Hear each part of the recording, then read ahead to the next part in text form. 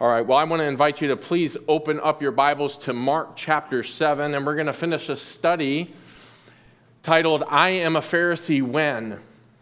Mark chapter 7, verses 1 through 13 reveals 4 defining actions that characterize a religious Pharisee.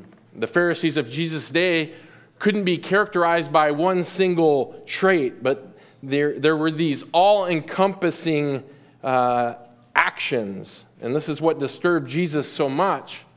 Rather than blessing God's people with their faith and love and care, they burden God's people with legalism and their traditions as they exercise these actions, which characterize their unbelieving hearts. The outline is in your notes. If you were here with us last week, it's going to look very familiar because it's virtually unchanged, except for the sermon reflection questions that are down in the bottom that are going to reflect our third and fourth points, which we're going to look at today. Let's begin by reading our passage once again together. Mark chapter 7, verse 1 through 13 says this. The Pharisees and some of the scribes gathered around him when they had come from Jerusalem and had seen that some of his disciples were eating their bread with impure hands, that is, unwashed. For the Pharisees and all the Jews do not eat unless they carefully wash their hands, thus observing the tradition of the elders. And when they come from the marketplace, they do not eat unless they cleanse themselves. And there are many other things which they have received in order to observe, such as the washing of cups and pitchers and copper pots. The Pharisees and the scribes asked him, "Why do your disciples not walk according to the tradition of the elders, but eat their bread with impure hands?" And he said to them, "Rightly did Isaiah prophesy of you hypocrites. As it is written, this people honors me with their lips, but their heart is far from me. But in vain do they worship me, teaching as doctrines the precepts of men. Neglecting the commandment of God, you hold to the tradition of men." He was also saying to them, "You are experts at setting aside the commandment of God in order to keep your tradition. For Moses said, 'Honor your father and mother,' and he who speaks evil of father or mother is to be put to death. But you say, if a man says to his father or his mother, 'Whatever I have that would help you is Corban,' that is to say, given to God, you no longer permit him to do anything for his father or his mother, thus invalidating the word of God by your tradition which you have handed down. And you do many things such as that." The sermon proposition is in your notes. It's identical to last week. You might be a Pharisee if these 4 defining actions characterize your life, showing your need for Christ and the gospel. The first defining action that we looked at last week confirmed this: I am a Pharisee when I self-righteously judge the actions of others. And it challenged our hearts with questions like these. How might the example of the Pharisees serve as a warning to you and I when being judgmental or critical of others? In what specific areas is your heart and mind vulnerable to judging the actions of others? The second defining action that we confirmed is I am a Pharisee when I self-righteously exalt my own traditions and standards, when we studied verses 3 through 5. It challenged our hearts with questions such as, are there any traditions or standards that I exalt in a self-righteous manner? What freed Paul from the shackles of his Pharisaical tradition? How can the message of the gospel liberate you? And if you weren't here for that message last week, you can go online and you'll find it on our website. You can listen to it in its full length. But for now, we're going to continue right where we left off with our third defining action of a Pharisee, which is your third point in your outline. I am a Pharisee when my heart is divorced from my obedience. Typically, when the Lord Jesus Christ encountered resistance in the Gospels, and we see this often, he does something. He asks them questions. He tries to draw out understanding. But the time has come that he is done with the Pharisees. He isn't asking any questions. Instead of asking them questions, he unleashes divine judgment fueled by his righteous indignation. Look at verses 6 through 8. He said to them, "Rightly did Isaiah prophesy of you hypocrites. As it is written, this people honors me with their lips, but their heart is far, far from me. But in vain do they worship me, teaching as doctrines the precepts of men, neglecting the commandment of God. You hold to the tradition of men." Jesus again employs his favorite term to describe the scribes and Pharisees. The word hypocrites, we talked about this briefly last week, that it's mentioned 18 times in all the instances. It's mentioned in Jesus' connection to the scribes and Pharisees. What I didn't share is what the word actually means, which I knew we were going to cover in this verse. In English, a hypocrite is someone who deliberately and of a habit professes to be good when he's aware that he's not. In the Greek, it's actually a transliteration of the Greek word hypocrites. Sounds very similar, doesn't it? Every time that Jesus refers to the Pharisees, he's referring to them as hypocrites. And its origin, it means a play actor or an actor in a play. He is taking a term from the theater meaning to play a part on stage. It was common, especially in Greek theater, for actors to wear various masks according to their role impersonated. Anyone ever been to an opera? Raise your hand. Anyone? I know we have a lot of classical. The opera, you see this taking place. Rather than have to change their complete outfit, what they'll do is they'll sometimes just have a mask, right? They'll hold a handheld mask to represent the character. Well, the word hypocrite came to mean someone who acts a role without sincerity, or a pretender. And this made me mindful of my own wife's testimony when she was back in junior high and attended a church retreat. And the theme of that retreat was unmasking the pretender. And she had an opportunity to listen to the preaching ministry of Jerry Ragg, who came to teach at that retreat. And the Lord unveiled the fact that she was a pretender. Even though that she had gone to church, even though that she was raised in a Christian family, even though she had access to the traditions of the church, the Lord pierced her heart with the gospel, and it exposed that her faith in Christ wasn't real. She said that she even remembers on the retreat booklet, there was a picture of a guy taking off a mask on the booklet. Her faith in Christ became real that weekend when her heart responded to the gospel. What about you? Is your faith real? Is your faith real? Or do you wear a mask? Is there this facade or this illusion of pretending? Likewise, maybe you were even raised in the church. Maybe you have access to all the traditions of a Christian family and the church. How can you be certain that you're not wearing a Pharisaical mask? Important question.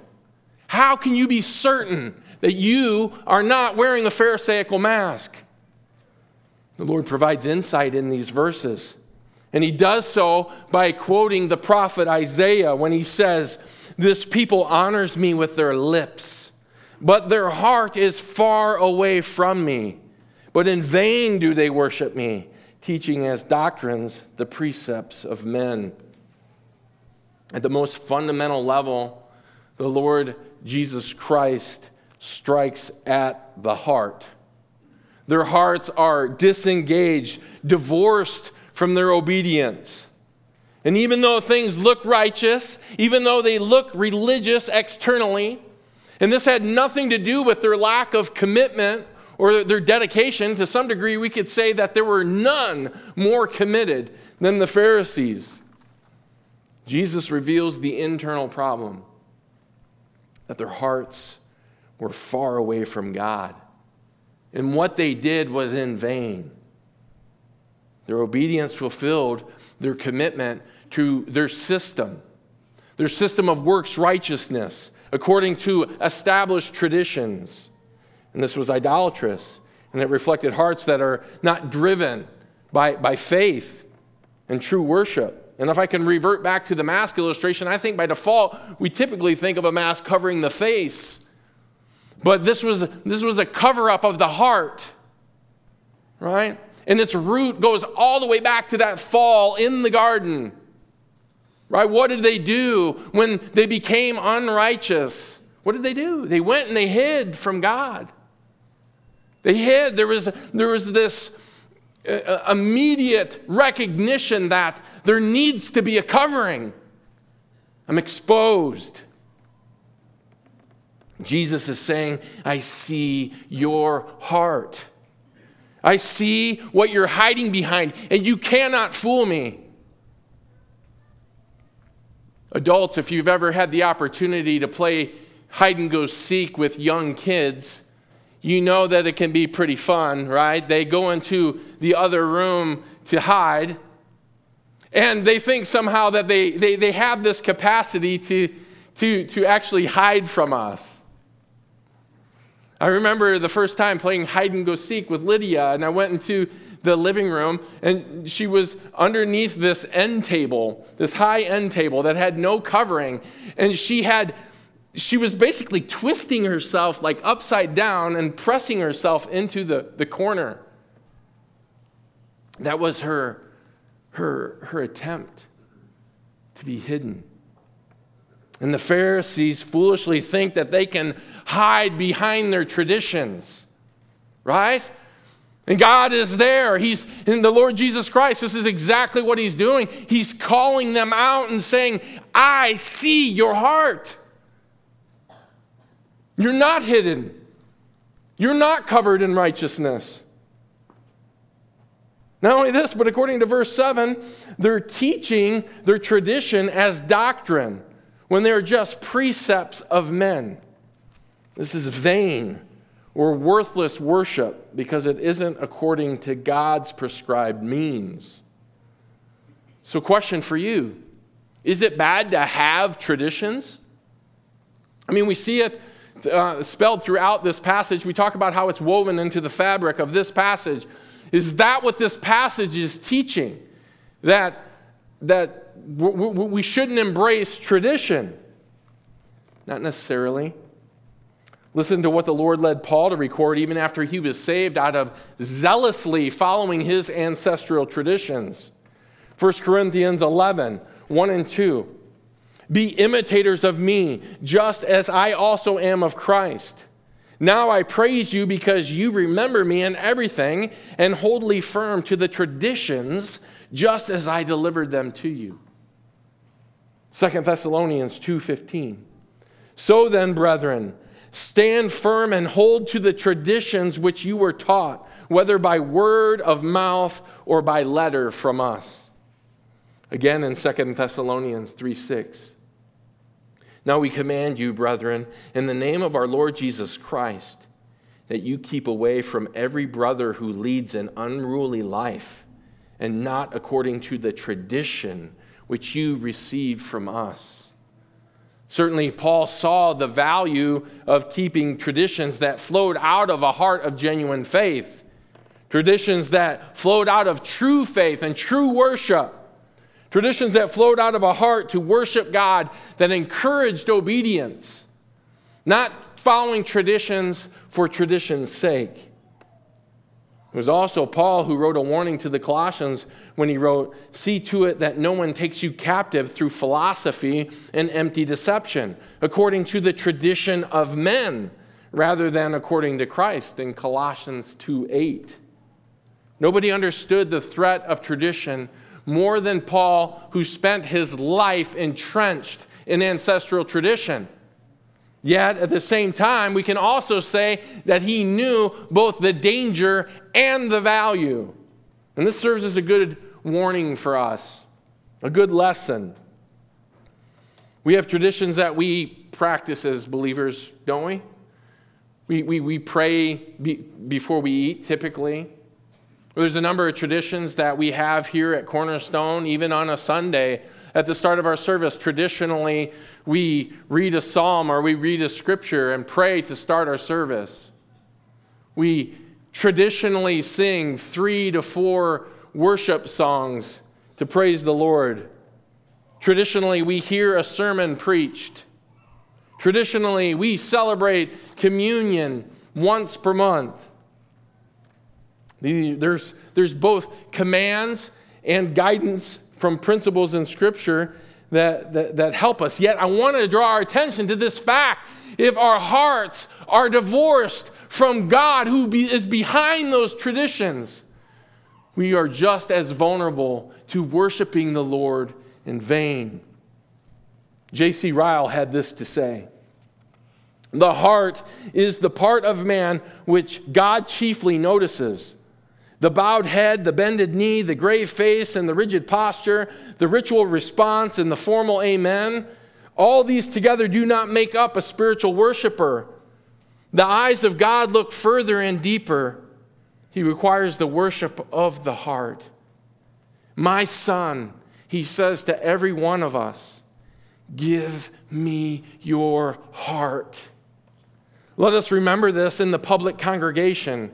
It must not content us to take our bodies to church if we leave our hearts at home. The eye of man may detect no flaw in our service. Our minister may look at us with commendation. Our neighbors may think of us patterns of what a Christian ought to be. Our voice may be heard foremost in the praise and prayer. But it is all worse than nothing in God's sight if our hearts are far away. It is only wood, hay, and stubble before him, who discerns thoughts and reads the secrets of the inward man. Let us remember this in our private devotions. It must not satisfy us to say good words if our hearts and our lips do not go together. So what is the answer to this problem? It comes in the sermon proposition. These defining actions showed the Pharisees their need for Christ and the gospel. The Pharisees needed converted hearts. They needed hearts that trusted completely in God and the righteousness that comes through Him, through faith. They needed to come face to face with what Psalm 14 and Psalm 53 shared in the Old Testament, that there are none righteous, no, not one. That's where Paul gets it from when he quotes it in Romans 3. They needed to hide themselves behind the righteousness of God rather than the self-righteousness of traditions and attempts to keep the law. And as New Testament believers, redeemed by the grace of the gospel, having hearts that are born again to worship in spirit and in truth, if ever we show any aspects of legalism, then we also need to repent of it and hide again behind the cross and the imputed righteousness that is ours in Christ. This ensures that our worship and our obedience will be focused on Christ and grounded in the gospel. And it's the very reason for which God saved us, so that we can worship Him and give Him glory. 1 Peter 1:2 reminds us that through the sanctifying work of the Spirit that we are born again to obey Jesus Christ. Romans 6:17 and 18 affirms the gospel impact on our hearts when Paul wrote, "But thanks be to God that though you were slaves of sin, you became obedient from the heart to that form of teaching to which you were committed. And having been freed from sin, you became slaves of righteousness." It's all about the heart. If your heart is not justified, your worship cannot be either. If your heart is not in Christ, then your obedience will be fueled by something else other than a love for God. And I want you to notice something in chapter 7 as you look there. Look at what the very next passage in chapter 7 is going to talk about. The heading even says it for verses 14 through 23. The heart of man. This isn't ironic. The Pharisees had hearts that were completely divorced from their obedience, and only Christ and the gospel could rescue them. Their commitment to their tradition only cemented their problem. And you may have already noticed the threefold progression of their tradition connected to the law. Not only did they add tradition to the law, not only did they elevate it to be equal to the law, but third, and as we're about to see, it reaches its peak of corruption when it distorts the purpose of the law, which brings us to our fourth and final defining action in our outline. I am a Pharisee when I self-righteously distort the purpose of the law. In verses 9 through 13, our Lord functions much like an effective prosecutor in court when defending and upholding the law while challenging the Pharisees' distortion of it.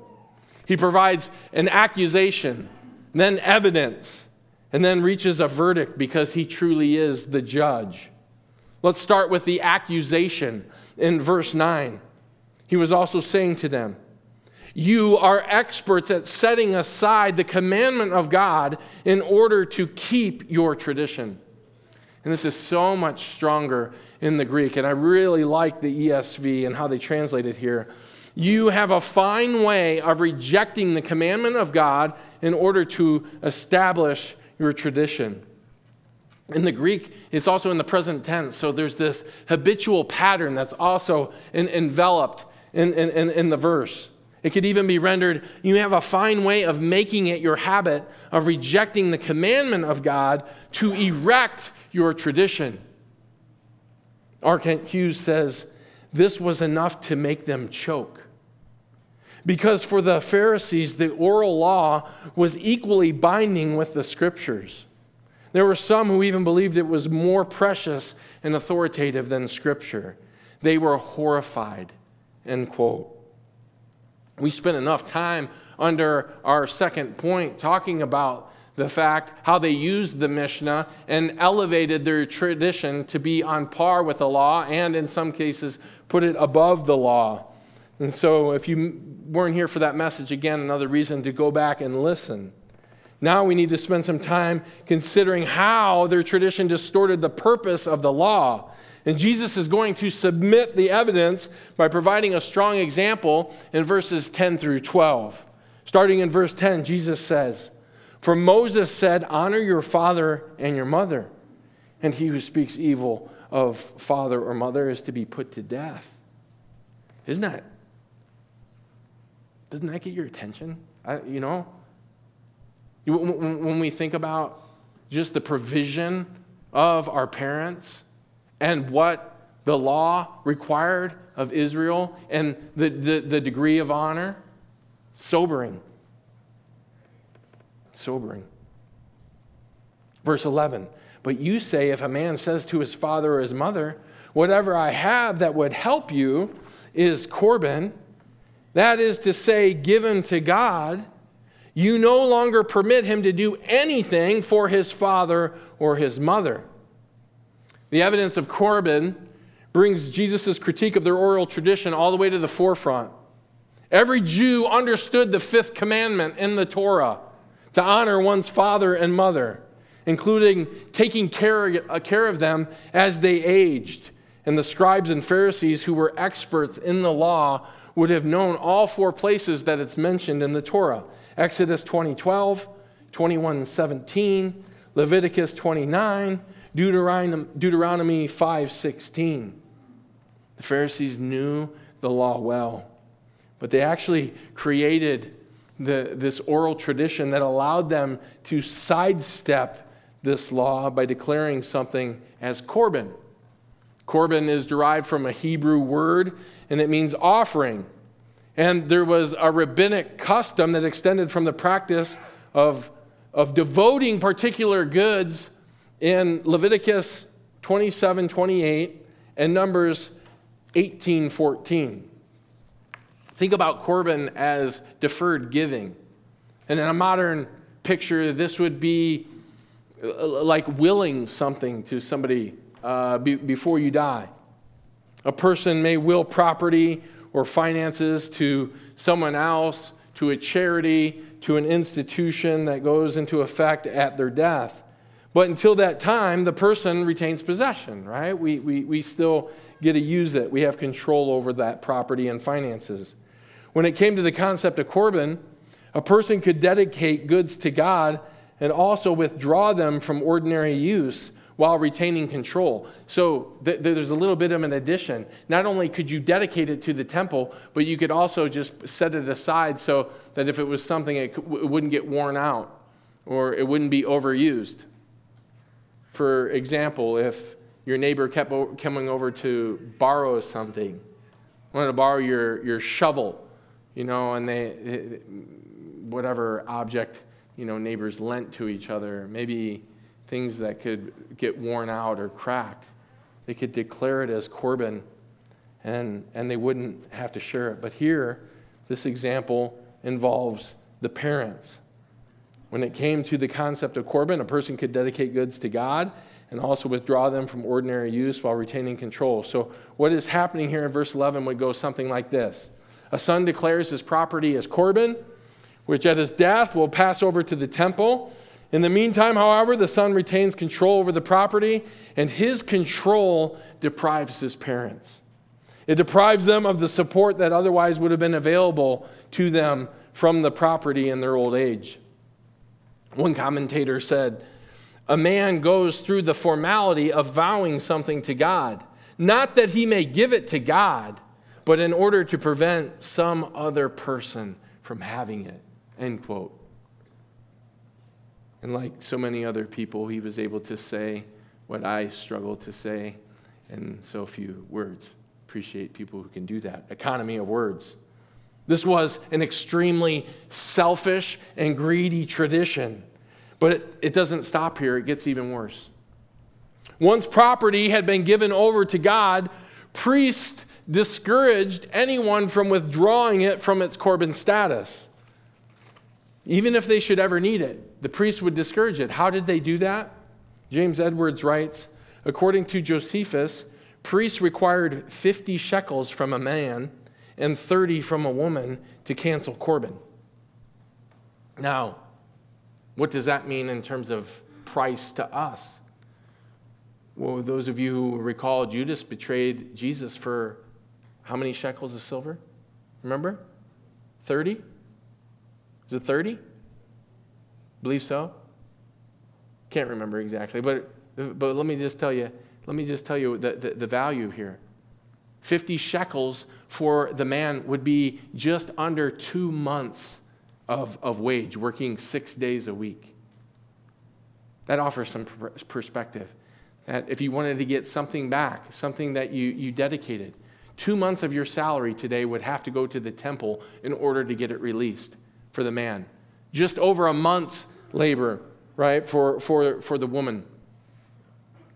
And the reason why it was probably a little bit less for women is because typically they were at home. They may have had a trade where they were able to sell some stuff out of the home, but the man was a provider and worked full time.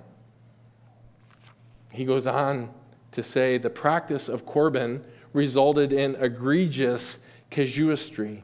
I had to look that word up too. He's always using some words that I don't know what they mean. Casuistry. By annulling a moral commandment of the Torah, honor of parents, by ritual practice of the oral tradition, Corban. A concrete and unambiguous moral good, honor your father and mother, is not simply thereby nullified, but actually reversed by forbidding a child to do, quote, anything for his father or mother, end quote, referencing verse 12. The Pharisees were self-righteously distorting the purpose of the law for their own benefit, and they knew it. They even devised the concept of Corban so that they could receive a kickback at the temple. And this was a greedy and filthy practice that they created and they upheld. And Jesus has no choice but to call them out on it. And he releases his verdict, which we see in verse 13. Thus you invalidate the word of God by your tradition, which you have handed down, and you do many things such as that.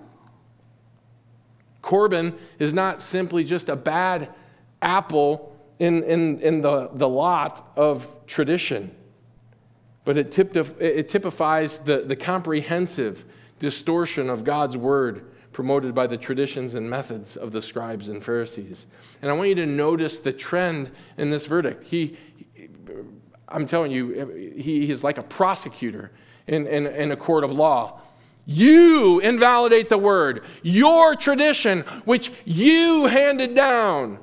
You do many things such as that. Jesus had the Pharisees cornered, and he wasn't going to let them escape. And if you were a bystander in the crowd during that time, and the Pharisees, who are the religious elite, are being confronted and cornered just like this, you are just standing there in shock. They would have been shocked as they saw these religious heavyweights, right? The religious elite taking a beating, getting beaten with the truth by the Lord Jesus Christ. And I was trying to think of a modern illustration of a picture. This would be like Jesus standing on the steps of the Vatican in Rome and calling out every single religious leader for saying that you uphold tradition and elevate tradition to the degree that what? It's above Scripture. It's unbiblical. Your gospel is in sacramental captivity.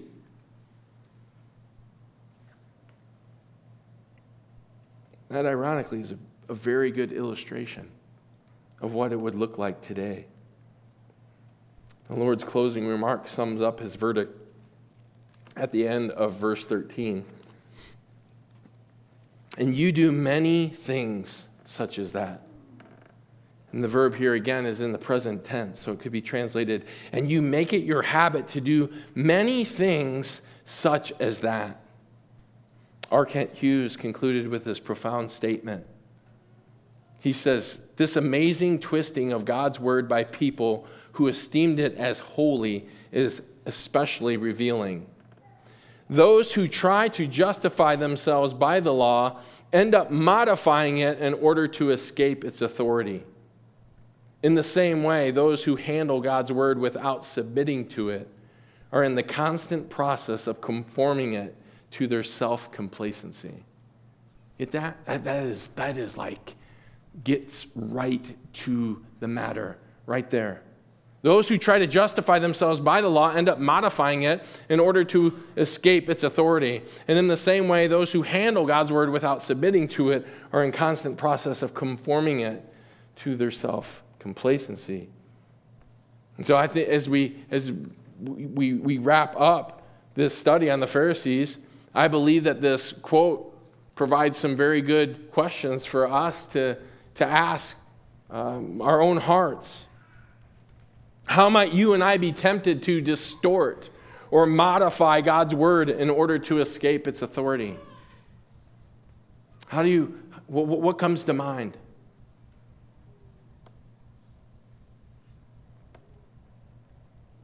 It is easy to point the finger at the Pharisees who are entrenched in their legalism, but what about you?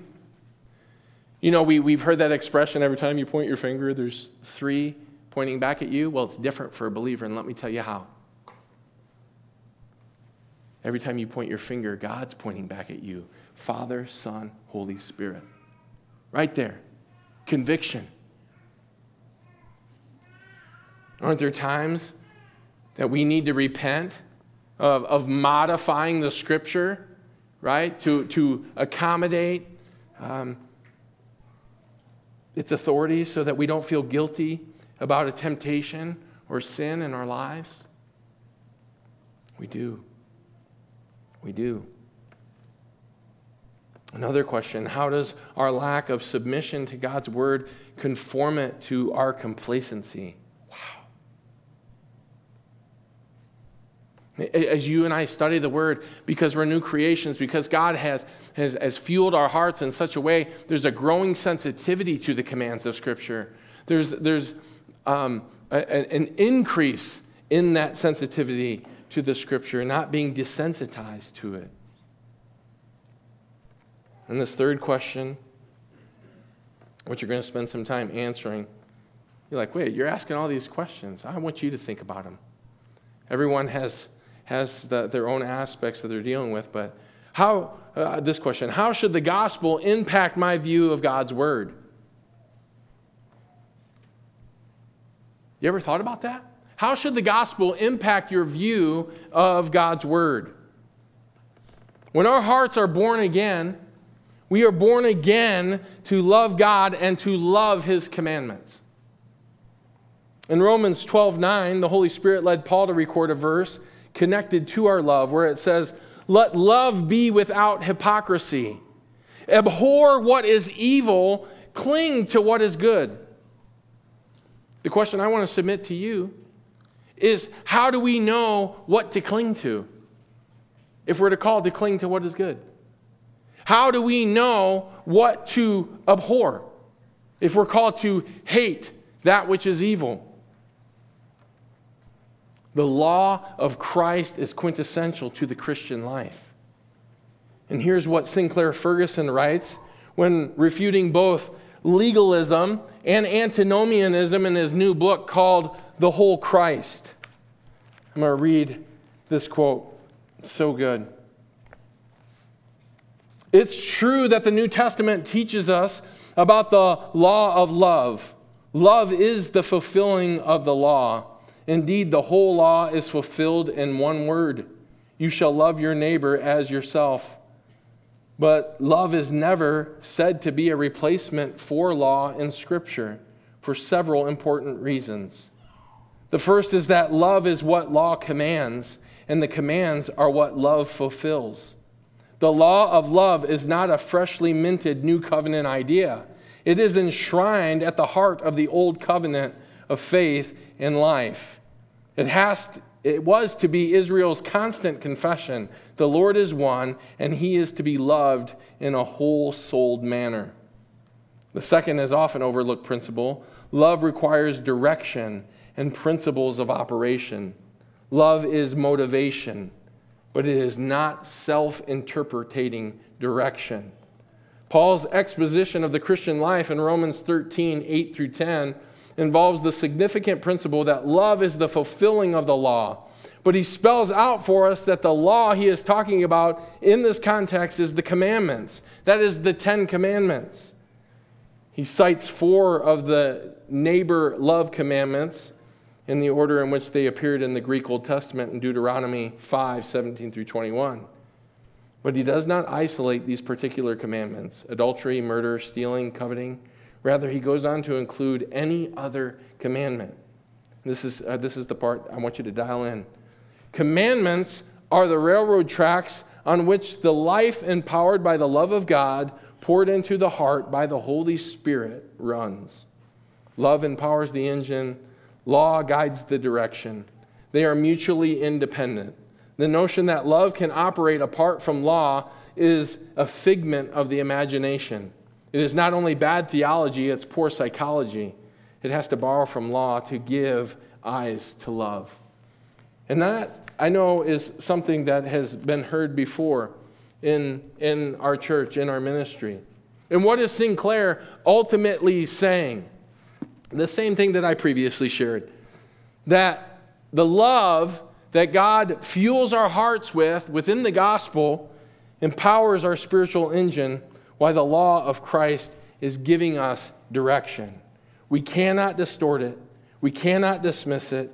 We must cling to it and understand it for our sanctification and our redemptive purpose that calls us to live lives for His glory. And I think that there's an increase within the church, a growing sensitivity, I think, even as it relates to the commands with some aspects of what's called new antinomianism. And this book is, what I've read so far, I'm not endorsing it completely because I haven't read the whole thing. But what I have read from Sinclair Ferguson, who's a very godly man, has been very, very good. And there's this tendency that we can, as believers, even develop this antinomian or against the law mindset, can't we? Like, if we tell somebody that as a slave to righteousness, that you are called and have a responsibility to obey Christ. There are people in some ministries and some churches that would just they give you the Heisman. They put the arms up. They keep you at an arm's length. No condemnation. We're under grace, right? No law. But that's not what the Scriptures teach. The Scriptures clearly teach us that as it relates to Christ's fulfillment of the law and the law of Christ, when we are married in our union to Christ, guess what? Sinclair Ferguson uses the expression, we're in-laws. I thought that was really good. We're in-laws, meaning that we're married, that we're married to Christ and we care about the same things that Christ is. Christ was obedient to the Father, obedient even to the point of death on the cross. And as it relates to us, as it relates to our hearts, right, we must make sure that we stay grounded with a focus on Christ and grounded in the gospel that doesn't allow us to embrace legalistic tendencies, but also doesn't allow the pendulum to swing so far the other way that we embrace some sort of new antinomianism and against the law. In the book, he does a great job, much better than I could at trying to make a final point on a sermon. So if you want to pick up a copy, you can read it too. He does a very good job of describing the fact that antinomianism, which is basically an attitude of being against the law, right? Of a negative view of the law, and legalism are virtually twins. They're actually more like twins than they are like antonyms or opposites. Really, really profound. Really profound. And I think, if we really think about the gospel at face value and the commands that are even within a true biblical gospel, they're commands, right? God, through regeneration, causes our hearts to be born again, right? And be able to respond in faith to repent and trust completely in Christ. And if we think about that, and what is repentance and what does that look like? Well, that's when the law of Christ and all the other commands come into play. They guide us to those commands. And so when we think about the gospel, there is fuel in the gospel. It does need to be upheld. It does need to be celebrated. It does give us the fuel for that love. Does it not? Amen? Amen at church. Are you guys with me? Are you guys with me? It does give us that fuel. But at the same time, it cannot be separated from the law of Christ, which gives us the guidance, which gives us the direction, right? That helps us to know how do we honor you, God, in the most effective way? How do we live with a doxological purpose and give you as much glory as we possibly can? Well,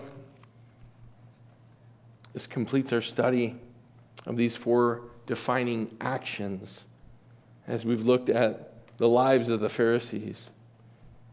And I hope that they'll continue to cultivate our affection for all that Christ has done for us through the gospel.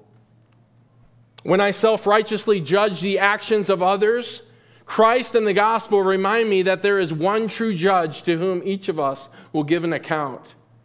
When I self-righteously exalt my own traditions and standards, Christ and the gospel remind me there is only one who has met God's perfect standard.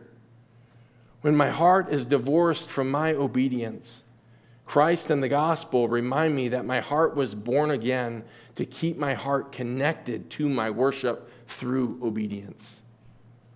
And when I self-righteously distort the purpose of the law, Christ and the gospel remind me that I desperately need the law and its commands for direction in my sanctification to give God glory. Amen and amen. Please pray with me.